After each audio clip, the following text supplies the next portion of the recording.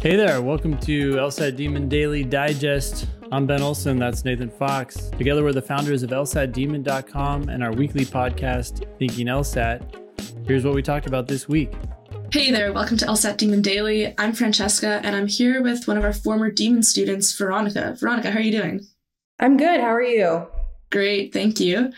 So Veronica, you're here to share a bit of a success story with our listeners. You recently crushed the test. Why don't you tell us where you started, where you ended up? Give us the big picture view. Yeah, so I started studying with the Demon in 2021 after doing a little bit of Khan Academy, just watching a few videos here and there.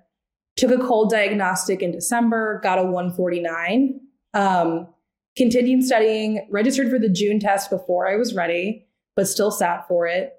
I pulled a 161 on that test. After that, I was seeing PTs in the low 170s, and that was my goal score. So I registered for September, had a testing issue, pulled a 162, registered for November, and pulled a 171, which was above my goal. Wow, so that is a massive jump. Congratulations. That's very exciting. I hope you did something to celebrate that. Did that feel good to get that score? It did. And honestly, it just felt like a weight off of my shoulders because I had started studying in December, like I said. So it was almost a full year of dealing with the LSAT. And once I pulled that score, I was elated, but also kind of taking Ben and Nathan's advice into consideration, like getting greedy. So who knows? Maybe I'll take the test again someday. Okay, yeah. That's always what we say. You know the advice, get greedy. If you got yourself to 171, I don't see any reason why you can't push it further, but that's still a massive accomplishment. You should be proud of yourself. A lot of people wonder about study timelines and how long it should take them to study. And I'm sure you can attest to this, but it looks different for different people. And sometimes it's a longer study journey than you expected it to be at the beginning. What is it that kind of kept you going? Where you really wanted to break into the 170s? Were there ever moments where you were frustrated? Yeah, I was pretty frustrated from April to July, August, because I had been PTing anywhere in the 160s, kind of like I would get up to 168 and then I would regress back to 161. So it was pretty frustrating. I had to, push myself to keep going. Once I saw a PT in the 170s, that's when I was like, okay, I know I'm capable of scoring where I want. It's just about getting myself in the right mindset and not losing motivation. Yeah, love it. So tell us about what you actually did while you were studying. How did you use the Demon? What was your study schedule like? What helped you while you were on the actual grind? Yeah, so back when I was completely clueless about the LSAT, I had the live subscription and I would attend classes. Because I started in December, I was on winter break from school. So I basically had all the time in the world to attend class. That's how I really kind of got the fundamentals down. I think April, I went down to premium, I believe. So I didn't have access to the live classes, but I still had access to more practice tests and the lessons, I believe, which was really helpful. Between September and November, I think I used basic just because I was mainly focused on drilling and making sure I had the fundamentals down. I would definitely recommend starting with live when you're completely clueless, though, because that's really what helped me. So while you were doing self-study, what sorts of things were you doing? What was your study schedule like? How often were you studying? What were you doing between drills, time sections, practice tests? What was that like? Yeah, so I think people kind of have a tendency to put themselves on a calendar and follow very strict rules when it comes to taking practice tests. I'm going to take this many practice tests before my test day, or I'm going to take this many time sections every week. I kind of just did what I felt like I needed to work on. Reading comprehension was always something I struggled with. So I kind of did timed sections with reading comp a little bit more often than everything else. I tried to do at least one practice test every week or two, but on days where I just wasn't feeling it, I didn't force myself to do that because I knew that if I wasn't feeling ready for the test, I would take it and then get a score I didn't like, and it would kind of be devastating to me to see that.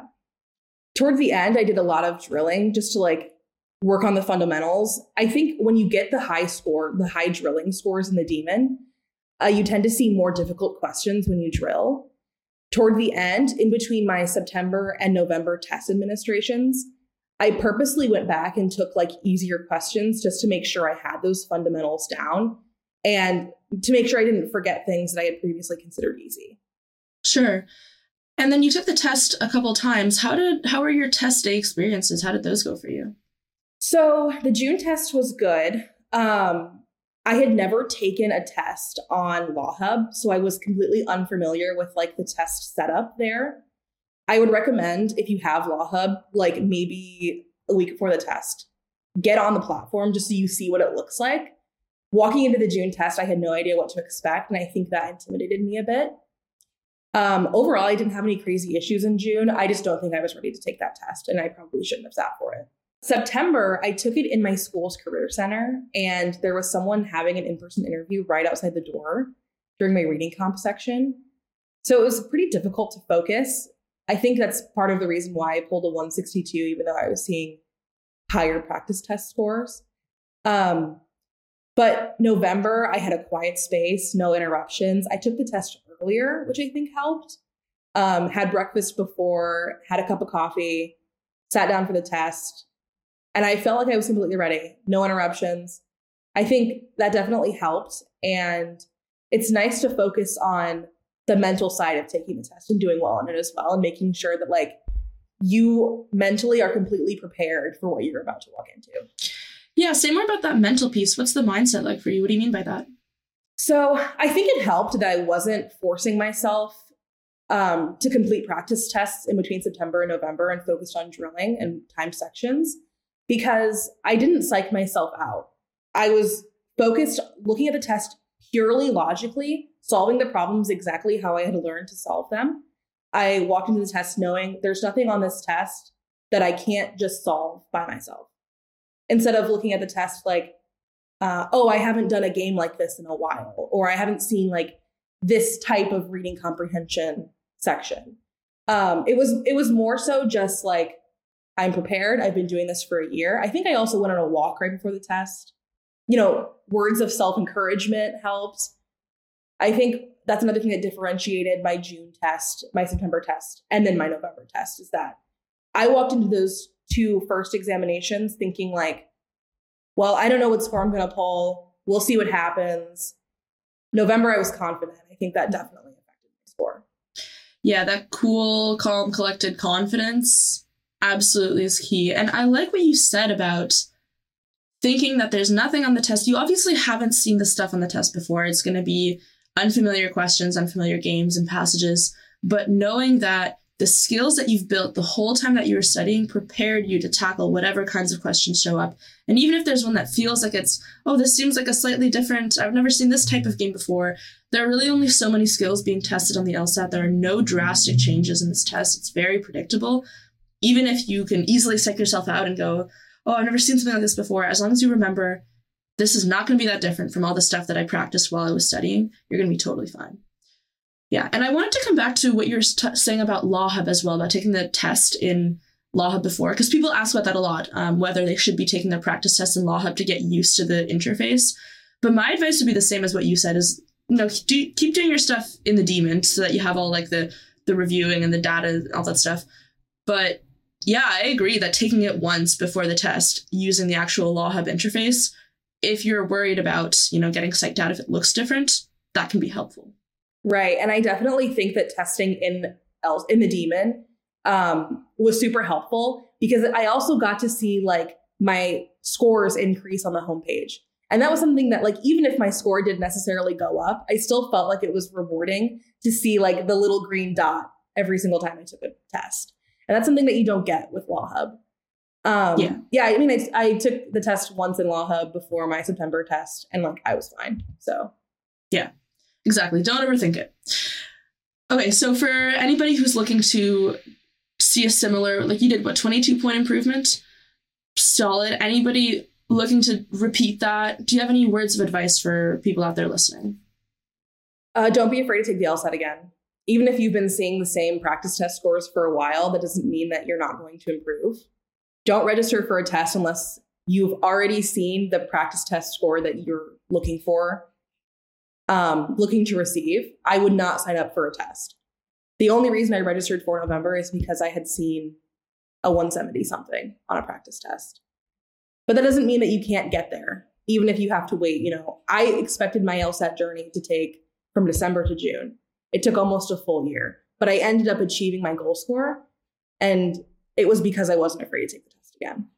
Yeah, it's great advice. Thanks, Veronica. Good luck in everything coming up in the application cycle. I hope you'll keep us in touch with that. Hello and welcome to the LSAT Demon Daily. My name is Eric. I am a teacher and tutor with the LSAT Demon. With me is Francesca Civilotti. She's also a teacher and tutor with the Demon. How you doing today, Francesca? I'm great, Eric. How are you doing? Doing well. So we're talking today because you had a student who recently shared, I guess what you might call a bit of study shaming. Like someone had told them that they were studying for the LSAT wrong, and it prompted a discussion that we thought was important for listeners to hear. So why don't you tell me what you heard from this student? Yeah, absolutely. I thought this was definitely noteworthy because I think that it's pretty common to have these ideas of like stuff floating around. It's like, oh, you're going about this the wrong way. But this was one of my tutoring students who had heard from somebody also studying from the test. They made some comment about formal logic. And my student was like, oh, what's formal logic? And then, his study buddy was like, you don't know what formal logic is? And then was kind of like, I think that, you're going about this the wrong way. You got to know what this is. And my student was kind of just asking me like, so what is formal logic? Like, what am I missing here? And I was like, man, you're not missing anything. Like you're doing formal logic. You don't know that you're doing it because you're not calling it that, but you don't need to actually know that to be doing the LSAT right. Yeah. Obviously the LSAT engages you logically. You have to use logic to ace the LSAT. What do you think this other student meant by formal logic? Yeah, when we think about formal logic, we're thinking about things like if P, then Q, not Q, therefore not P, stuff like that. These abstract statements about what must be true. I'm thinking about old philosophy professors that I've had that talk about pink elephants and inferences and contrapositives. That's what comes to mind when I think about formal logic. That's what I think people mean about that. I mean, you can take classes in this. It's an area of study, formal logic. Yeah. But you don't need to know those rules. You don't need to know them in the context of this framework of knowledge in order to know the things that must be true when people use logic in everyday contexts. And that's kind of the intuitive approach that we're talking about in LR with the Demon, right? Yeah, I think of it as just an abstracted way of representing what otherwise makes perfect sense if you just think clearly and read critically. What you said, exactly. Like if P then Q, that is my impression as well of what might be meant by formal logic. There's a lot that probably ends up looking like math equations, which is just not necessary. Another one that I think a lot of students run into in their LSAT prep is a lot of discussion about the contrapositive and various ways of screwing up the contrapositive, whether it's a mistaken reversal or a mistaken negation. And a lot of that language you just don't need to engage with in order to understand the test, because I think it's important to note that on the LSAT, even though you should understand what a sufficient condition is and what a necessary condition is, for the most part, answer choices are going to be given to you in an English language kind of way. If the flaw on an LSAT question is that it mistakes sufficient for necessary, I would say most of the time, the correct answer is not going to be something that uses those words, sufficient and necessary, but actually presents the flaw in a way that's like fails to consider the possibility that, not all elephants are pink or whatever it is. It actually uses the language from the original argument. So like you don't need to abstract your thinking. Yeah. And I think that that's actually, first of all, if you're listening to this and you're like mistaken reversal, like I have no idea what these people are talking about. Our whole point is you don't need to know what we're talking about when we're saying this. So don't worry about that if that means nothing to you, because it kind of is just gibberish and you're capable of understanding the stuff that we're referring to without having that language for it. But also, I think that a big idea from what you're saying there is just, you got to understand the language that the LSAT uses, right? For example, sufficient condition. That shows up on the test. You have to know what it means when the test asks you about that. But it's never going to ask you about identify the mistaken reversal going on here, right? That's the stuff that different segments of the LSAT industry or professors or academics, things like that, that's sort of the language that's overlain on top of this. And in a sense, it kind of makes me feel like it's a bit of gatekeeping going on, where it's like, let's overcomplicate this. Let's make it so that you need somebody who understands the difference between these things to explain it to you. But you don't need that, right? And it sounds a bit counterintuitive coming from an LSAT teacher, but it's like, this is a lot more simple than what a lot of the prep test companies out there are making you think that it is. For sure. I think probably the best analogy I can think of is in music, where you don't need to know how to read music in order to play music. Mm-hmm. Whether it's reading music, which is just an abstracted representation of music, or understanding music theory, like you don't need formal education in those things in order to be a kick-ass musician. Yeah. And so to like complain to somebody who is playing music really well, oh, you're doing that wrong because you're like can't tell me which chord shape you're using, or you aren't like reading off of a sheet of music, this doesn't make sense. Like you're playing music either way. And also knowing how to read music doesn't matter if you don't take the time to like read it accurately. Yes. So it's more important to just be careful and engage with the music or with the test in like a common sense, deliberate, methodical way, rather than get hung up on the theory behind it all. Yeah, and I can imagine some people who have been thinking a lot about the LSAT that are listening to this going, hold on, that's not a perfect analogy because maybe you'll play music better when you understand the theory behind it. And to that, I would say, maybe that's true if you're trying to be, a composer or, top of the game. But the thing is that you don't need to like be able to write LSAT questions yourself. You just need to be able to basically identify a couple frequently recurring melodies and, so to speak, play them yourself. And that doesn't require this in-depth understanding of formal logic. And to the person who said this, I mean, if they happen to be listening, I would say it's not a criticism of this person of that it's saying, oh, you're not using formal logic, you're doing it wrong. Because I'd say that person has fallen prey to this mindset that's only overcomplicating things for themselves. So compassion to that person out there. Yeah, keep things simple for yourself as much as you can. Yeah. Hey there, welcome to the LSAT Demon Daily. I'm Matt Dumont, an LSAT teacher and tutor at the LSAT Demon and 3L at the University of Maryland School of Law. With me is Sarah Chahansky, a master's student in intelligence analysis at Johns Hopkins University and a recent Demon student. How you doing, Sarah? I'm doing good. How are you? I'm doing happy great. to be here. I'm happy to be here too. I'm happy because we're here to talk about your journey and your LSAT success, which is so awesome. I'm thrilled that you were willing to come on the show and talk about it. And so I'm going to start off with asking, what was your journey? Where did you start from with your cold diagnostic, and where did you end up? Well, numerically, I started out with a 144. And totally in the wheelhouse of what's pretty typical of people, right? Like a lot of people start in the 140s. Where did you end up? I ended up at a 161. That's which great. I was really happy with. It took about 9 months to get there, but I was so happy to go up 17 points. 17 points of improvement, and you were a different candidate. 144, if you improve like, say, a couple of points to 146, 148, you might get into some of the schools that are really kind of at the bottom. But with a 161, you're getting into good schools for free potentially. And I just want to highlight how big of a difference that is. So kudos, congratulations to you. Did you think about continuing to study and maybe pushing for a couple more points? I did think about that. And if this admission cycle doesn't go as well as I hope, maybe I'll do that. Okay. I did take the LSAT when I started my journey twice, and I got 145 both times. So I already have those 2 tests on the record. So I only have one LSAT left for the 5 tests in 5 years. So I'm just anxious about using that up.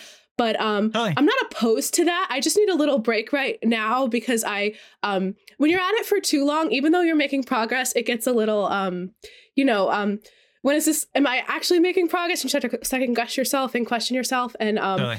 right now I'm glad to see that I made the progress, but I just want to take a moment and breathe and just see what happens. Totally. So are you in the application process now then? Because you said you're going to see how this application cycle goes. Yeah. So what kind of law schools are you looking at? Where are you looking? So I live in New Jersey, and for financial reasons, I kind of want to stay local. I mean, unless there's a great opportunity elsewhere, I'm not close to that. Yeah. So in New Jersey, there's Seton Hall and Rutgers, so I'm definitely going to apply to those schools. But also the city's pretty close. So there's New York Law, Brooklyn Law, Pace. Well, Pace isn't really the city, but nearby. So is Hofstra and Cardozo. And maybe Fordham's a reach for me right now, but I'm going to apply to Fordham too, just because, that's cool. See what happens. I mean, if I remember right, you might be a little bit under Fordham's like 50th. I think their median is definitely. So my expectations aren't too high, but but it depends on what it depends on what your GPA is and that kind of stuff too. And a lot of those other schools, you're totally going to be in the wheelhouse for with your 161. And I would expect some awesome scholarships to come your way with those acceptances, which is super, super great. So I would love to ask you, like what helped you in your studies? What helped you get from that? You said you took it twice and got a 145 and then you got a 161. That's a huge, huge increase on the official tests. So what helped you get from the 144 to the 161? Well, I guess I'm going to start with my whole story because I can't really answer that question without starting from the beginning. Please do. So originally, when I was part of a 3+3 program. So basically what that is when you're applying for undergrad, some schools, very few have this, but they have a program where like it's 3 years of whatever your undergraduate major is, and then 3 years of law school, and you get in as when you're applying from high school or when you're first applying. And then there's a set amount of requirements, and as long as you meet them by the middle of your third year of undergrad, you can continue with the program. So basically, I had met almost every requirement except for the LSAT score requirement. So I was a little bit crushed about that. But at that time, I also didn't realize the LSAT was something you're supposed to study for a while and work on and improve on. I kind of I did okay on the SAT in high school, but I didn't really realize that the LSAT was like 75% of admissions either. So I kind of took my chances, and I kind of learned the hard way that that's not how it works. And I gave up for a while. I got my master's instead. Well, I'm working on it. I'm going to get it in 2 weeks. But I decided to go for my master's instead. Thank you very much. And then for some time, I really thought going to law school or becoming a lawyer was like that I wasn't capable of it because of that. But then I started to look into the process of studying for the LSAT and law school admissions. And it turns out I really hadn't done my research at all. I kind of overlooked that part, which is a crucial part, which it was kind of good. Everything happened the way it did because now I'm a lot more prepared. But around February, I started picking up studying again just to see maybe if I can improve, maybe I should keep at this because this is something I've wanted for a while and kind of my career goal. And I started with the Demon in February. I found out about it on a Facebook group. Someone just randomly recommended it in a comment. And I figured, let me try it. I tried it, the basic membership first. And then I just eventually made my way up to live. And I think the main thing about the Demon that helped me was the mindset, the no BS mindset that Nathan kind of perpetuates. Because when you're studying, and especially when it's just you in the room, and you're only answering to yourself, it's easy to say, I made this mistake because of this, or, I really know that. I just wasn't feeling it. But the LSAT doesn't really care if you weren't feeling it that day, or if you were thinking, but you don't know. The LSAT doesn't care. At the end of the day, there's 4 wrong answers and 1 right answer. And no matter what excuse you have in your head for why you got something wrong or right, you just gotta do it, and you either got it or you didn't, and it doesn't matter. And if you didn't get it, it doesn't say anything about your character necessarily, which in the past I kind of correlated the two. But it was really just Nathan's no BS mindset. And also, like, I learned the importance of, like, having a consistent routine with, like, drilling, doing sections, practice tests, blind review, and just pinpointing my weak areas and working on them. But it really just started with that mindset. That's awesome.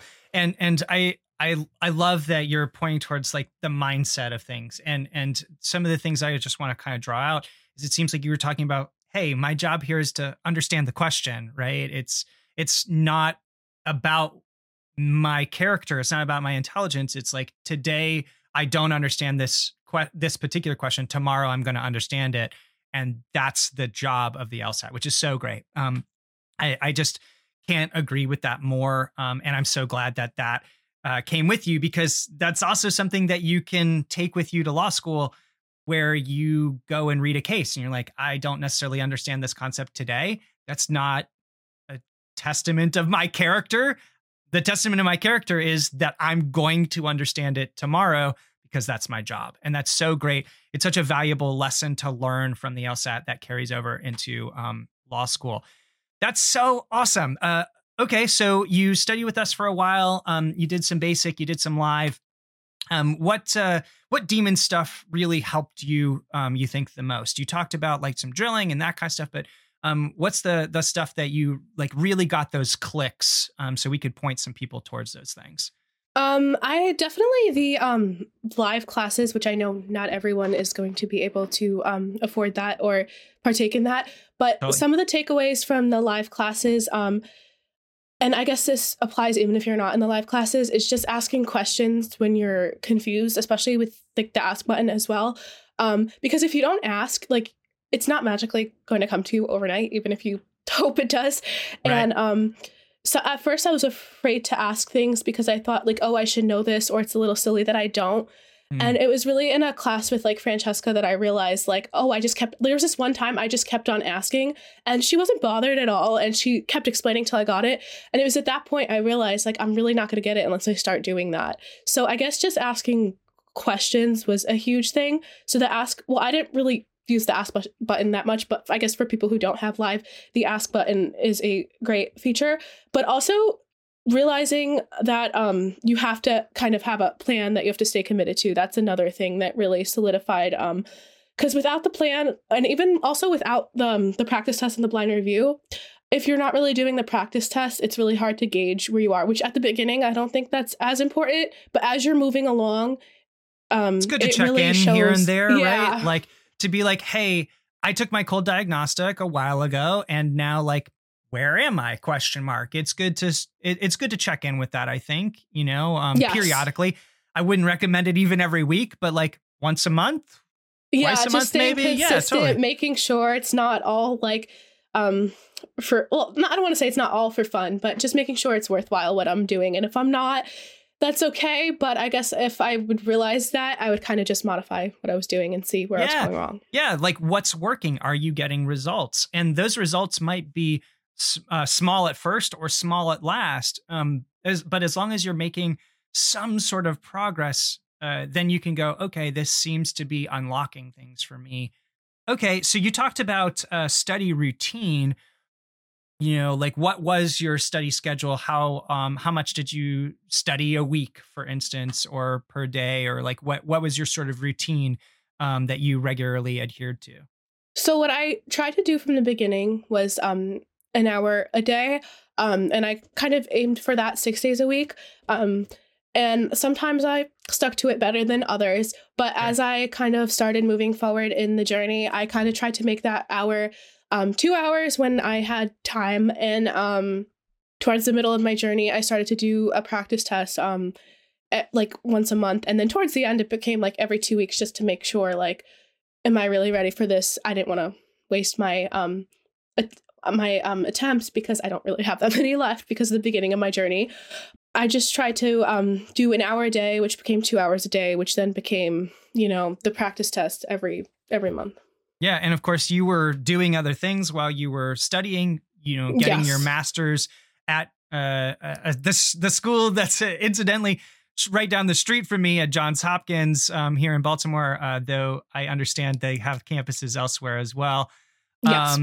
Which is so great. Like, you didn't say, hey, this is the only thing I'm doing. You carried on with your life and got additional things that are going to help you in your life and in your career, while also studying, but making it a priority, right? Like an hour or two a day was enough to make progress. If you said, hey, this is a really important hour or two a day, I'm going to get some clicks out of this. I'm going to squeeze these berries for their juice.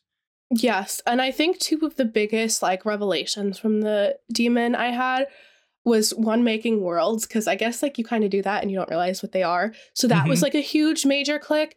Talking about worlds and logic games, right? We're baking in the rules.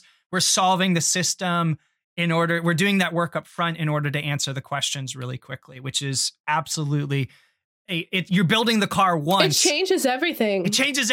It's so good. Okay, awesome. So worlds, great. Awesome. What else? And then there was this one podcast over the summer that discussed reading comprehension and how when you're reading the sentences, it should be, I think, like Mario Kart or Super Mario, maybe. I'm not too familiar with the video game, although I know it's pretty iconic.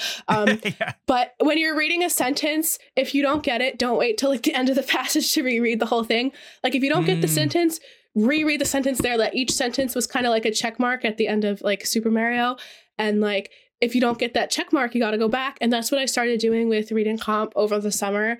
And it helped me like not days off during the passages. And even though it would have been tempting to do so, and you think, oh, I'm going to save time, and then you end up wasting more time. And that was a really helpful trick too. I'm going to also double down on the idea that that's a really useful skill to cultivate and like habit to cultivate towards your law school, because you're going to be reading so much in law school, you know, like 500 pages a week type things, which seems crazy, but 1L is hard. There's a lot of reading there. You're going to be reading for multiple classes every week, a lot of material, and you don't have time to like skim this thing sort of haphazardly and then go back and read it a second time or even a third time in order to get what the meaning is out of this case or this reading or assignment or whatever. And so again, like going, hey, did I understand what they just said? Yes. Great. No, I need to reread that sentence. Another good habit that you're building during your LSAT studies that absolutely applies to law school, and you're setting yourself up for success there as a student, which is just so great. Awesome. So I want to ask, do you know where you're looking at schools? What kind of law you want to go into? Like, what's the journey from here?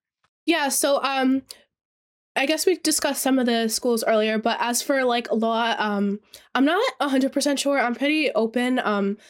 Last year I was working at a law firm for a little bit that focused in tax resolution and bankruptcy, and I didn't love those too much, but I did learn a lot from like being a legal assistant, and I like that. Sure. I ended up deciding to focus on my master's full time, so I didn't stick with that position.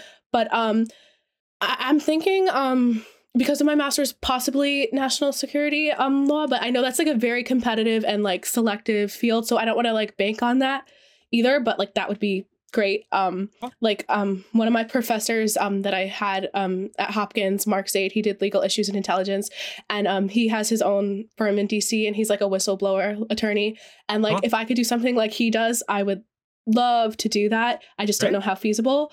But also I think doing estates would be cool too, just because I lost my dad recently and I just saw everything my mom went through, and I feel like it would be pretty cool to help people during that type of time, whether it's probate or making a will or whatnot. Sort of like helping people plan their retirement, plan their end of life, that kind of stuff. Yeah, especially because well, my dad ended up passing away early because he had cancer 4 times. Thank you, I appreciate it. Although that's not the point here. Sure. But anyway, I guess that experience kind of taught me that's a really tough time in people's lives, no matter like what role you play in that. How well prepared you are.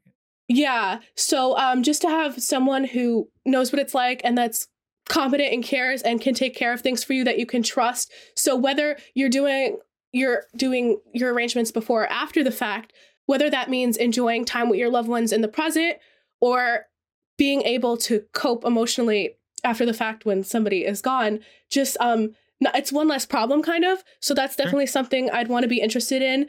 Maybe if that's not my career, maybe even as like pro bono, just because of my past history, because that's something near and dear to my heart.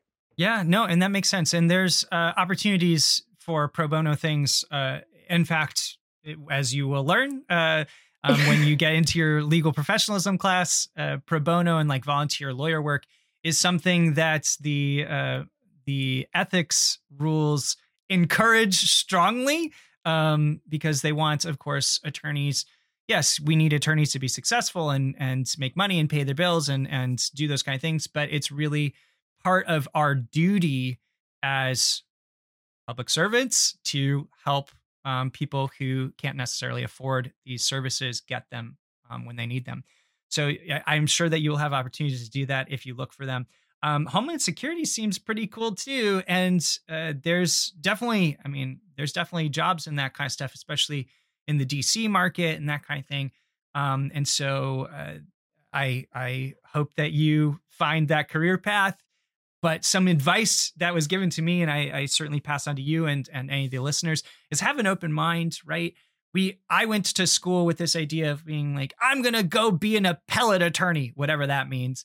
And through school, I discovered some things that I really like and some things that I really don't. It sounds like you might not be a bankruptcy attorney in the future, which is that's a good thing to know, right? Maybe that's not the right career path for you, but you might find something that, like property law, for instance, that's kind of related to wills, trusts, and estates. You might go, that's the thing for me, and just make that discovery in law school. So being open is super, super awesome, but also having an idea of what's kind of inspiring you to go, also super awesome, because that can point you towards some particular schools that could be, strong in that area, have opportunities in that area.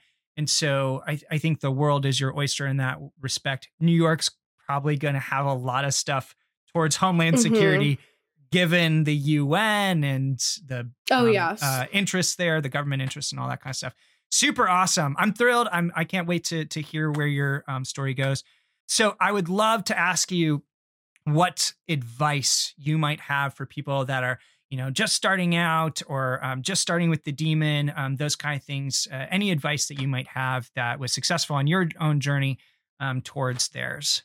Yeah, sure. So I guess the biggest thing first is don't give up. And I know that's so simple, but that's initially kind of what I did, but I ended up redeciding.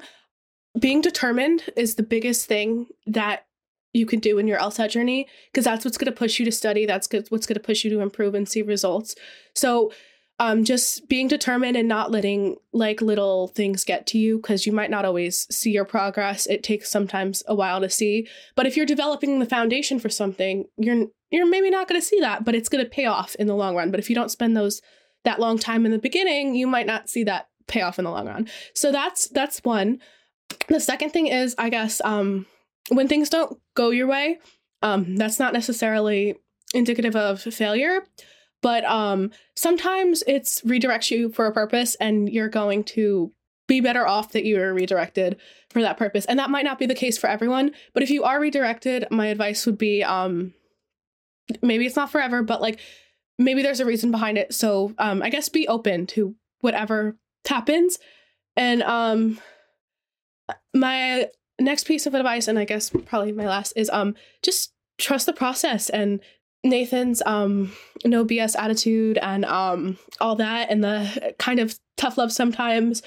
It's at first it was a little intimidating. Don't let it intimidate you, and kind of just like trust the process, because if it was ineffective, you guys wouldn't be here. If you guys suck, we wouldn't be here.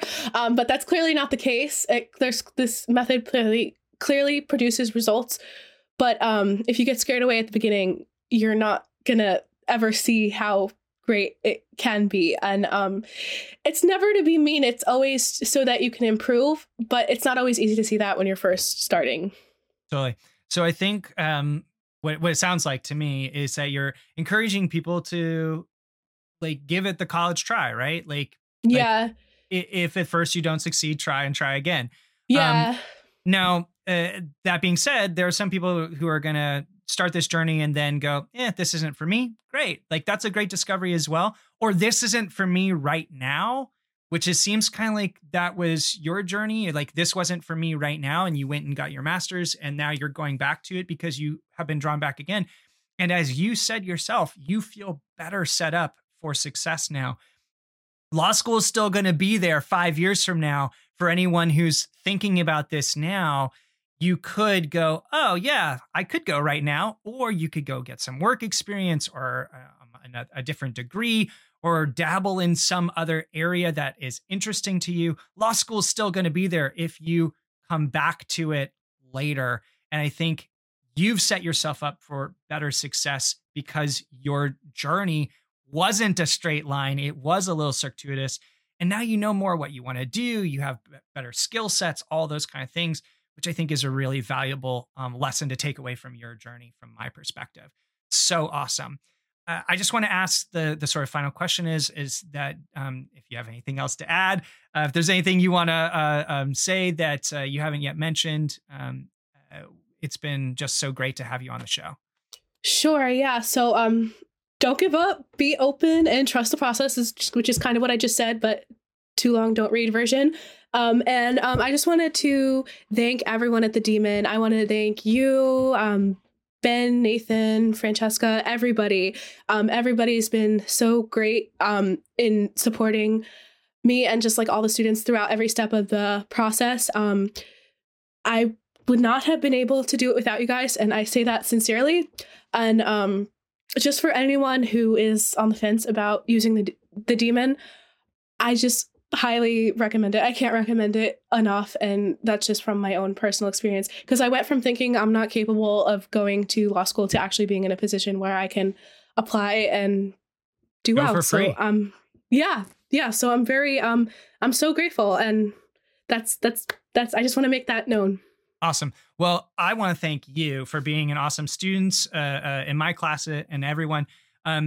We may have helped show you the door, but you walked through it. You're the one who did it, the effort, who spent the time getting from point A to point B. And I just want to highlight your accomplishment so much. My fingers are super crossed for all of your acceptances and scholarship offers. Please let us know how that turns out. Definitely. Our fingers are crossed for you. And I can't wait to talk to you as a colleague and peer in the legal field. It's going to be awesome. We have an email here from Ike, which is short for Isaac. Hi, Ben and Nathan. I'm currently averaging anywhere from -4 to -2 on logical reasoning sections. I'm also finishing with almost 3 to 5 minutes of time on every timed section. Do you think I'm going too fast? There's two typos in the last, the end of the second sentence and the beginning of the first sentence. Ben's correcting it as he reads, but it's like the answer to your question is just right there, Ike. It's right there in your writing. Yes, you are going too fast. You wrote ever instead of every, and you spelled to with just T-O. Then you put a comma where you're supposed to put a question mark. Let's continue. I know you tell people to slow down and not finish the section, but this just doesn't sit well with me. What are you fighting? Even in drilling, comma, where I spend as much time as I believe necessary, comma, I still average similar accuracies. I'm adding those commas for you, by the way. I believe to achieve a -0, comma, my problem lies with strictly my fund. Your problem, Mikey, is that you need to slow the fuck down, man. Just slow down. Yeah. Edit your shit. You got a lot of horsepower, but you're not working hard enough at it. So my problems lie strictly with my fundamentals and not my time. Additionally, I've been with Demon for less than a month, and I may just currently lack the ability to score -0 in my current state. You've only been here, you haven't even been here a month. Yeah. Some people are with us for 6 months, a year. I'm not saying that's the norm, but you got to put in the work. Please let me know what you think, comma, I think I look forward to hearing from you. Okay, well, there you put a comma, but you actually want a period. Yeah. Also, just signed up for the live classes this morning. No period. I'm so excited to give it a try. Exclamation point, exclamation, exclamation point. Hey, we're excited to have you. Yeah. I hope that as you continue going to classes, you start to really buy into this idea, because beliefs are powerful, right? If you believe effective strategies and then follow them, you're going to see results. If you believe ineffective strategies, then unfortunately, you're just not going to see the results you could.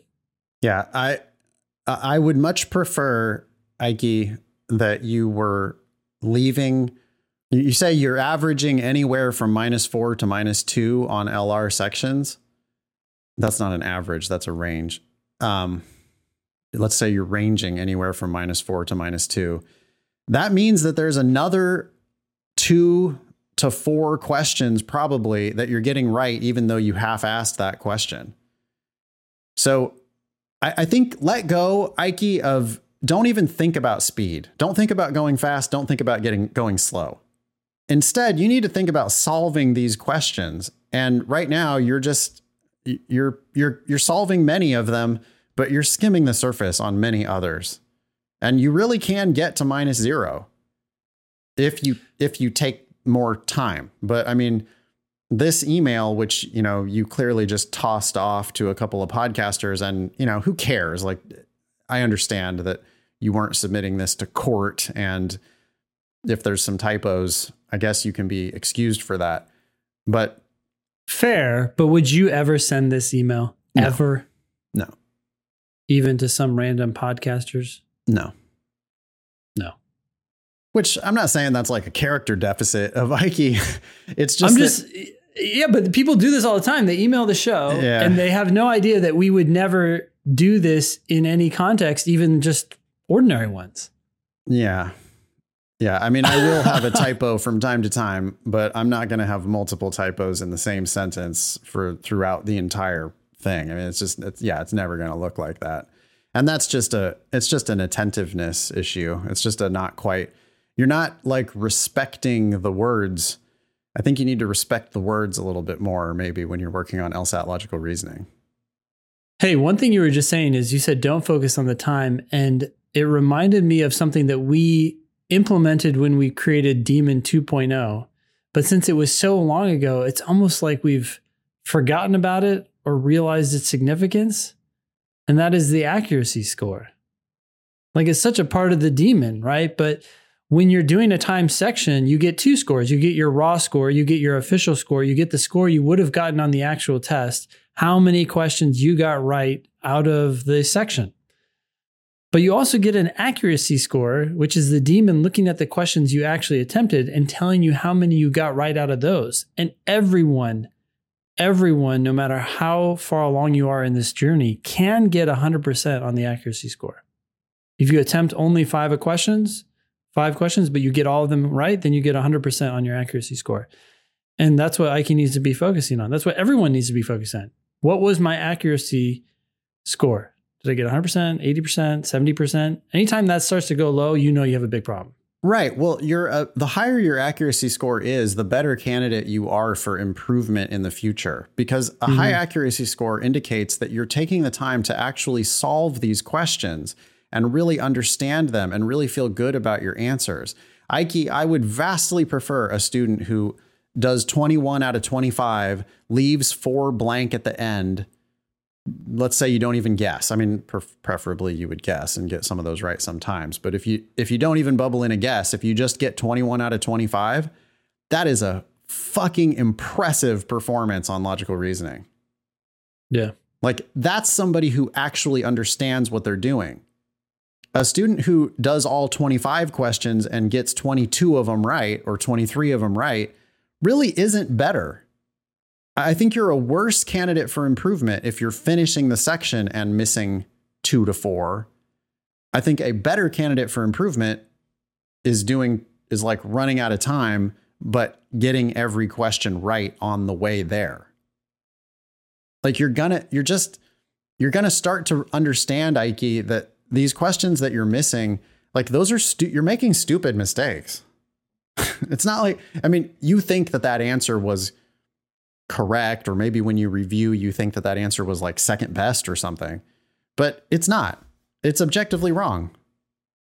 And the right answer, which is objectively right, was there on the page and you didn't pick it.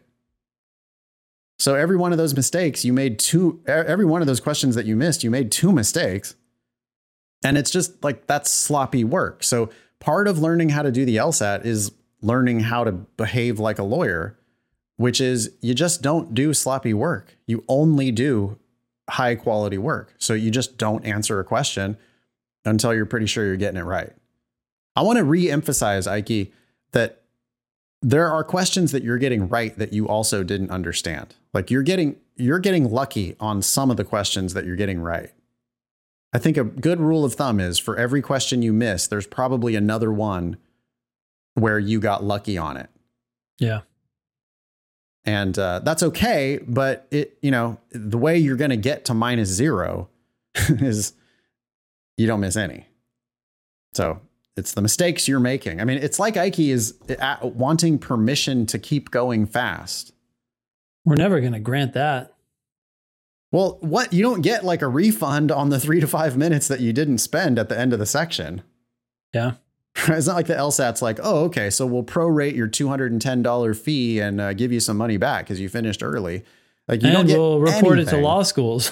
Yeah, it doesn't come out in your score. It's not like, I mean, no, you're not getting anything out of it from finishing early, and you're being sloppy. You're missing questions, leaving points on the table. And yeah, there are other questions there that you're not really understanding. So what you're doing is you're shortchanging your own future improvement on the test because you're not getting the click enough. You're not really solving the questions. We got to get to the point where we're going to solve these questions. It's not multiple guess. This email's from Anonymous. It says, hi, Nathan Fox and others. Aw, I'm others. You're others. I'm Nathan Fox with an E. Nathan is a really hard name for people. I've never met anyone named Nathen. Yeah. I'm an Nathan, and so are every other Nathan that I know of. But it's a super hard name, man. If I ever try to tell someone who speaks Spanish my name, they're like dead. They got no chance on Nathan. That's not I guess it's like not a sound that they have or something. There's a name Natan, I think, in Spanish, which is basically the same name, but it's so far from Nathan that they like, if you're not used to that name, you struggle. Anyway, I've been listening to your podcast just recently and started using LSAT Demon Prep ! I already have noticed a better way to tackle the LR thanks to your initial thinking prompt. You want to talk about that a little bit? I don't know what that's referring to. Your initial thinking prompt? Pretty sure. The prediction mode? Prediction mode. Yeah. Why don't you talk about prediction mode a little bit? Yeah. In prediction mode, I think this was initially your idea, Nathan, to hide the question and the answer choices. So you can see the passage, but the question and the answer choices are blurred. And until you answer a question about the passage, which is simply what is wrong with the argument or what is proven by the set of facts, because we don't know whether you're going to get an argument or a set of facts. But if you can answer that question or one of those questions, then when you click on the question, it now unblurs the question. First, it unblurs the question. Yeah. And then one more click unblurs the answer choices. And our lesson there is take more time with that argument. Make sure you're the master of that argument before you start messing around with whatever question they're going to ask you. Like you do your prep before you go to court. Yeah. You don't know exactly what questions the other side is going to ask. You do all your full preparation, then you go allow yourself to be questioned. That's the magic of the prediction mode. You can toggle it on and off when you're doing your drilling in the Demon. Obviously, don't leave it on for all of your prep. But for if you're struggling, if you find yourself going too fast and you're like, how do I slow down? You guys keep saying slow down. How do I slow down? Well, the prediction mode is going to give you a couple of prompts there that are going to let you like first analyze the facts or the argument, then start messing with the question. Think about that for a second. Then start looking at the answer choices, which 4 out of 5 of them are wrong. Yeah. I mean, it's so ironic to me that Kaplan and Princeton teach this the exact opposite way. Like, first read the question. Yeah. Oh, great. So I got a question about an argument I haven't even read yet. Okay. Good luck. Yeah. Good luck. Yeah. Good luck with that and your like 7-point improvement guarantee.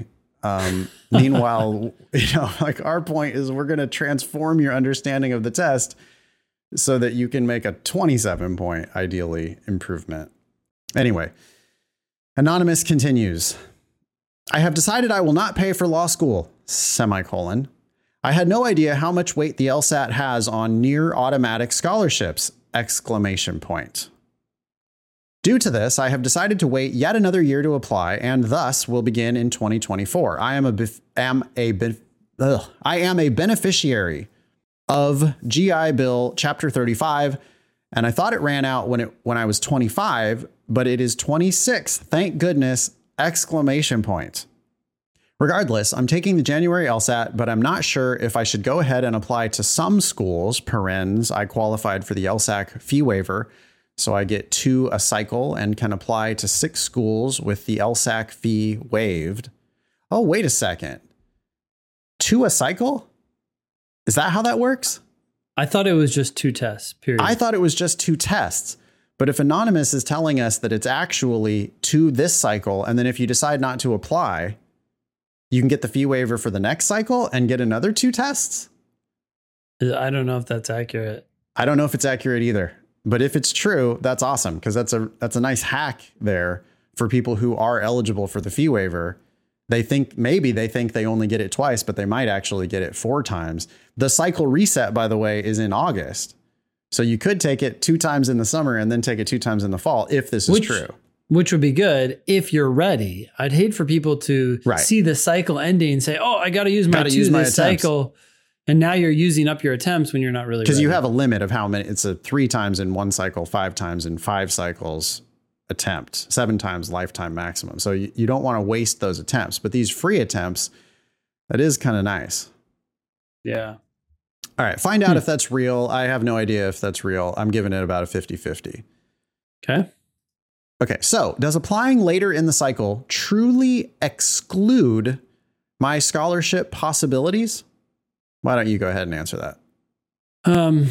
Sorry, I was reading whether that fee waiver thing is true or not. Oh. Yeah.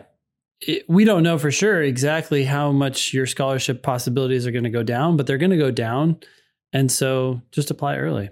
Yeah. Taking your question literally, I have to answer no. Applying later in the cycle does not exclude your scholarship possibilities. Does it diminish your scholarship possibilities? Hell yeah, it does. So you want to apply earlier. Then Anonymous says, does applying to a school twice negatively impact me? You're nodding. It does? We got to resolve this fee waiver thing. Because otherwise we're just going to be...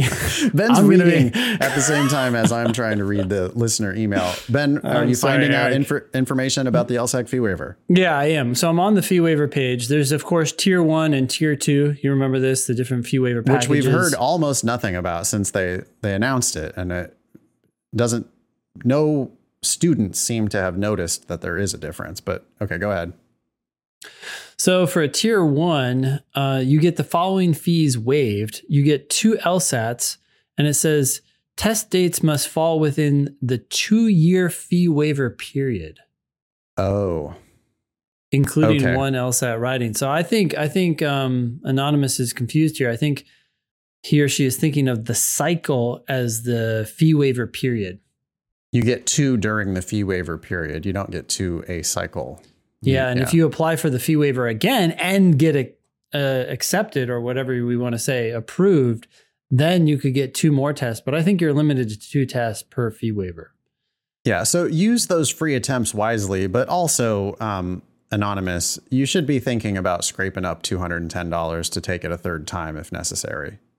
I mean, I hate the idea, and I bet it happens a lot, because of the power of defaults and there's this implicit message that you should take it twice. Yep. Or if you get the tier 2 fee waiver, you only get 1 free LSAT. So the message is take it once, and that's good enough. And that's not good enough. That isn't good enough. Especially if you're getting the fee waiver. Yeah, they That's are the doing sad people. irony. Yes, that is sad and ironic. They are doing a disservice to people. It's like they think they're being nice there by giving somebody one free attempt. But what about, I mean, that doesn't mean they can't pay and take it a second, third, fourth, fifth time. And their competitors are taking it 3 and 4 and 5 times. So that's terrible. And I've seen it happen. I'm sure you've seen it happen. We've got fee waiver students who are like, well, I'm a fee waiver applicant, so I'm only going to take it twice. And it's like, you're going to end up paying tens or hundreds of thousands of dollars potentially that you don't have to pay because you didn't take the LSAT again. Yeah. Okay. Does applying to a school twice negatively impact? No. You can apply twice, but it doesn't make sense to do so. So let me answer. I just answered the question that Anonymous is asking. They're asking, does my application going in twice to the same school hurt me from the school's perspective? And the answer is no, it doesn't matter. In fact, they probably won't even notice or even care that you applied twice. But I think it does negatively impact Anonymous, because when people apply twice, they get sucked into these tempting offers that they wouldn't be sucked into if they just waited and applied once next cycle. I agree. You have to have you got to be really strong-willed to turn down shitty offers, because those shitty offers, they're going to make it look good. I mean, it's congratulations. It's such an honor to offer you this limited, precious spot in one of our classes. And I've seen way too many students, that your friends and family are like, well, you can't turn that down. How can you do that? And it's just hard. It's also a waste of time and money. And not only that, but it's potentially a waste of one of your LSAT attempts, because this half-assed plan of like, well, what if I take it now, even though I know I'm not going to do as good as I can, right? I mean, this announcement, regardless, I'm taking the January LSAT, my response to that is why? Yeah. I mean, why regardless? Are you ready? Like, do your scores indicate that you're ready? Because if your scores don't indicate that you're ready, then you shouldn't take the test. So yeah, I'm worried that this well, but I might still get a scholarship late in the cycle, so maybe I should give it a shot. Oh, so you can then now take the LSAT before you're ready, waste an attempt, apply waste with one of your fee waiver attempts. Waste too. one of your fee waiver attempts, apply with a half-assed mediocre LSAT late in the cycle, all so that you can get a bunch of shitty offers, which you might not have the will to decline when the time comes. I don't like it. Yep. I also am finishing up / working on my personal statement. I would like to submit it when I have my final draft. Yeah, we don't do personal statements anymore. Sorry about that. We do have an editor on staff. If you want to pay somebody for help, go to lsatdemon.com or email help@lsatdemon.com and say, hey, I want paid editing services. We do offer that, but we don't do it on our shows anymore. I had a brain tumor during college, which I am healed! ! Which is healed. However, this really impacted not only my academics, but also my viewpoint on life. I took it as a positive part of my life. I also feel like it helps demonstrate how dedicated I am, because I only took off the summer. I had the surgery and graduated with a 3.49 in philosophy while working part-time and sometimes full-time. Any thoughts there, Ben? Your final GPA is your final GPA. I mean, this could also be interpreted negatively. You didn't take the time adequately to address your situation. You're working. Did you need to work? Maybe so. And those hours can be used to mitigate your not as high as it could be GPA. But I don't love the story. I just want to remind people that lawyers are driven by facts. Argumentation doesn't do shit unless it is driven by facts. So you know, you're like, I had a brain tumor and that demonstrates how dedicated I am. That's a hard sell for me. I mean, I'm not saying overcoming the brain tumor isn't potentially good. But my worry about that is that the second you disclose something like that, they're going to go, okay, so this kid got extra time on the LSAT. Or they're going to go, okay, this guy's got brain issue. I don't like that obstacle itself. I don't know that the 3.49 in philosophy is like such an achievement that it really is telling the story that you think it's telling. I'm also not so sure that being dedicated is a characteristic that is conveyed here or that you want to convey it. So you're saying, look, I got back to work right away. Look how dedicated I am.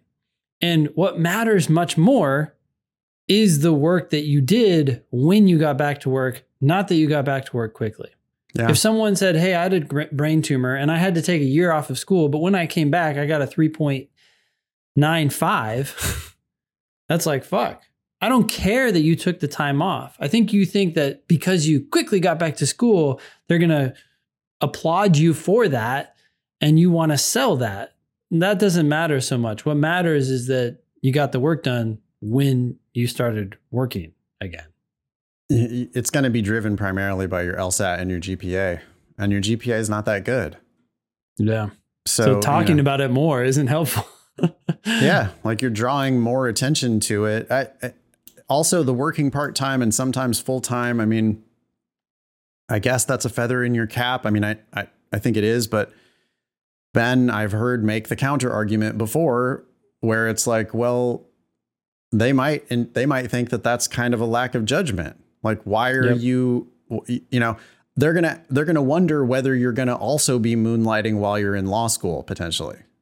Right. Like you didn't get great grades in undergrad and they're going to look at that and go, oh, you were working and okay, well, all right. Like, are you going to do that here as well? I don't know. These things are great when you have the numbers. If you have a 4.0 or a 3.9 or a 3.5 and you come in here and you say these things, it's like icing on the cake. But instead now it just becomes like the reason why maybe you didn't do well. And then it becomes a matter of, was this a good decision? Yeah. So Anonymous continues, I don't know if this would be a negative thing to write about in my personal statement. Well, I mean, contrast that with a story where you just talk about all of the hard ass work that you did and all of the things that you achieved while you were in the service. I mean, this is a GI Bill student, right? So this is, you could talk about the training you got and the asses you kicked while you were in the service. And if you talk about that stuff, you start to sound like a killer. But when you start talking about a brain tumor and working part-time and finishing up school after your recovery, now you look like another college kid telling me a semi-sob story about why your grades aren't good enough. And so I would leave that out of the personal statement. I don't know. I suppose if you did this well, it could be brilliant. I mean, it is a brain tumor. That's that can be by itself a pretty powerful fact, although it's not a selling point, right? Like, hey, attorney A and attorney B, which one do you want to hire? They're equivalent, except for, that one of them had a brain tumor. I mean, why would that matter in my analysis? And if anything, it could hurt. You don't know the repercussions of it. Assuming it's completely healed, then okay, then A and B are the same. So I don't care. It's not like I'm going to say, oh, well, you went through surgery. Okay, well, now you're going to be a more qualified orator in court, right? No, it doesn't make a difference. In LSAT logical reasoning, I would describe this as a two-way answer. You're on a strengthen question and you see a fact that could strengthen the argument, but that same fact might be spun as a weakener against that argument. And I think that's maybe what the brain tumor is doing here. I think that your time in the in the service, whatever you did, I don't know what branch you were in, I don't know what you did, but I'm sure that can be spun as an unequivocal strengthener. Like, those are good facts for you. You can present facts that are clearly good for you. But I have a brain tumor. I mean, like, if I'm, again, I'm law school X and I'm choosing an applicant with a brain tumor and a 3.49 or not a brain tumor and a 3.6, well, the brain tumor is not going to make me prefer the 3.49. Yep. And even if they're the exact same GPA, I still don't think the brain tumor is going to make me prefer that student. Because I'm always going to have the devil's advocate on, the angel is like, oh, wow, that's amazing. This person overcame such a cool, big obstacle. They're going to be able to be successful in whatever they want. And then the devil over here is like, how do you know that the brain how do you know the brain is actually cured? It's a 3.49. I mean, that's not like a rock star student here. Where's the evidence that you actually have overcome that obstacle? Yeah. And I don't think graduating on time or whatever is really that's not selling that story well enough to justify bringing up the brain tumor in the first place, I don't think. Anonymous continues, I could include it as an addendum or a diversity statement instead, but I want to write a diversity statement regarding I'm a first generation student from a rural area. I think that's a good choice. I don't think the brain tumor diversity statement, I don't like that idea very much. I think you leave the brain tumor out of it. Yep. Okay, one more question. I now work at a law firm in Tennessee. I also worked at a law firm in California. Since I received my letters of recommendation this year, will I need to contact the recommenders to update those letters for the 2023 cycle? Nope. No need to do that. Email daily@lsatdemon.com if you'd like to ask us a question or share some LSAT or law school admissions news. Thanks for listening.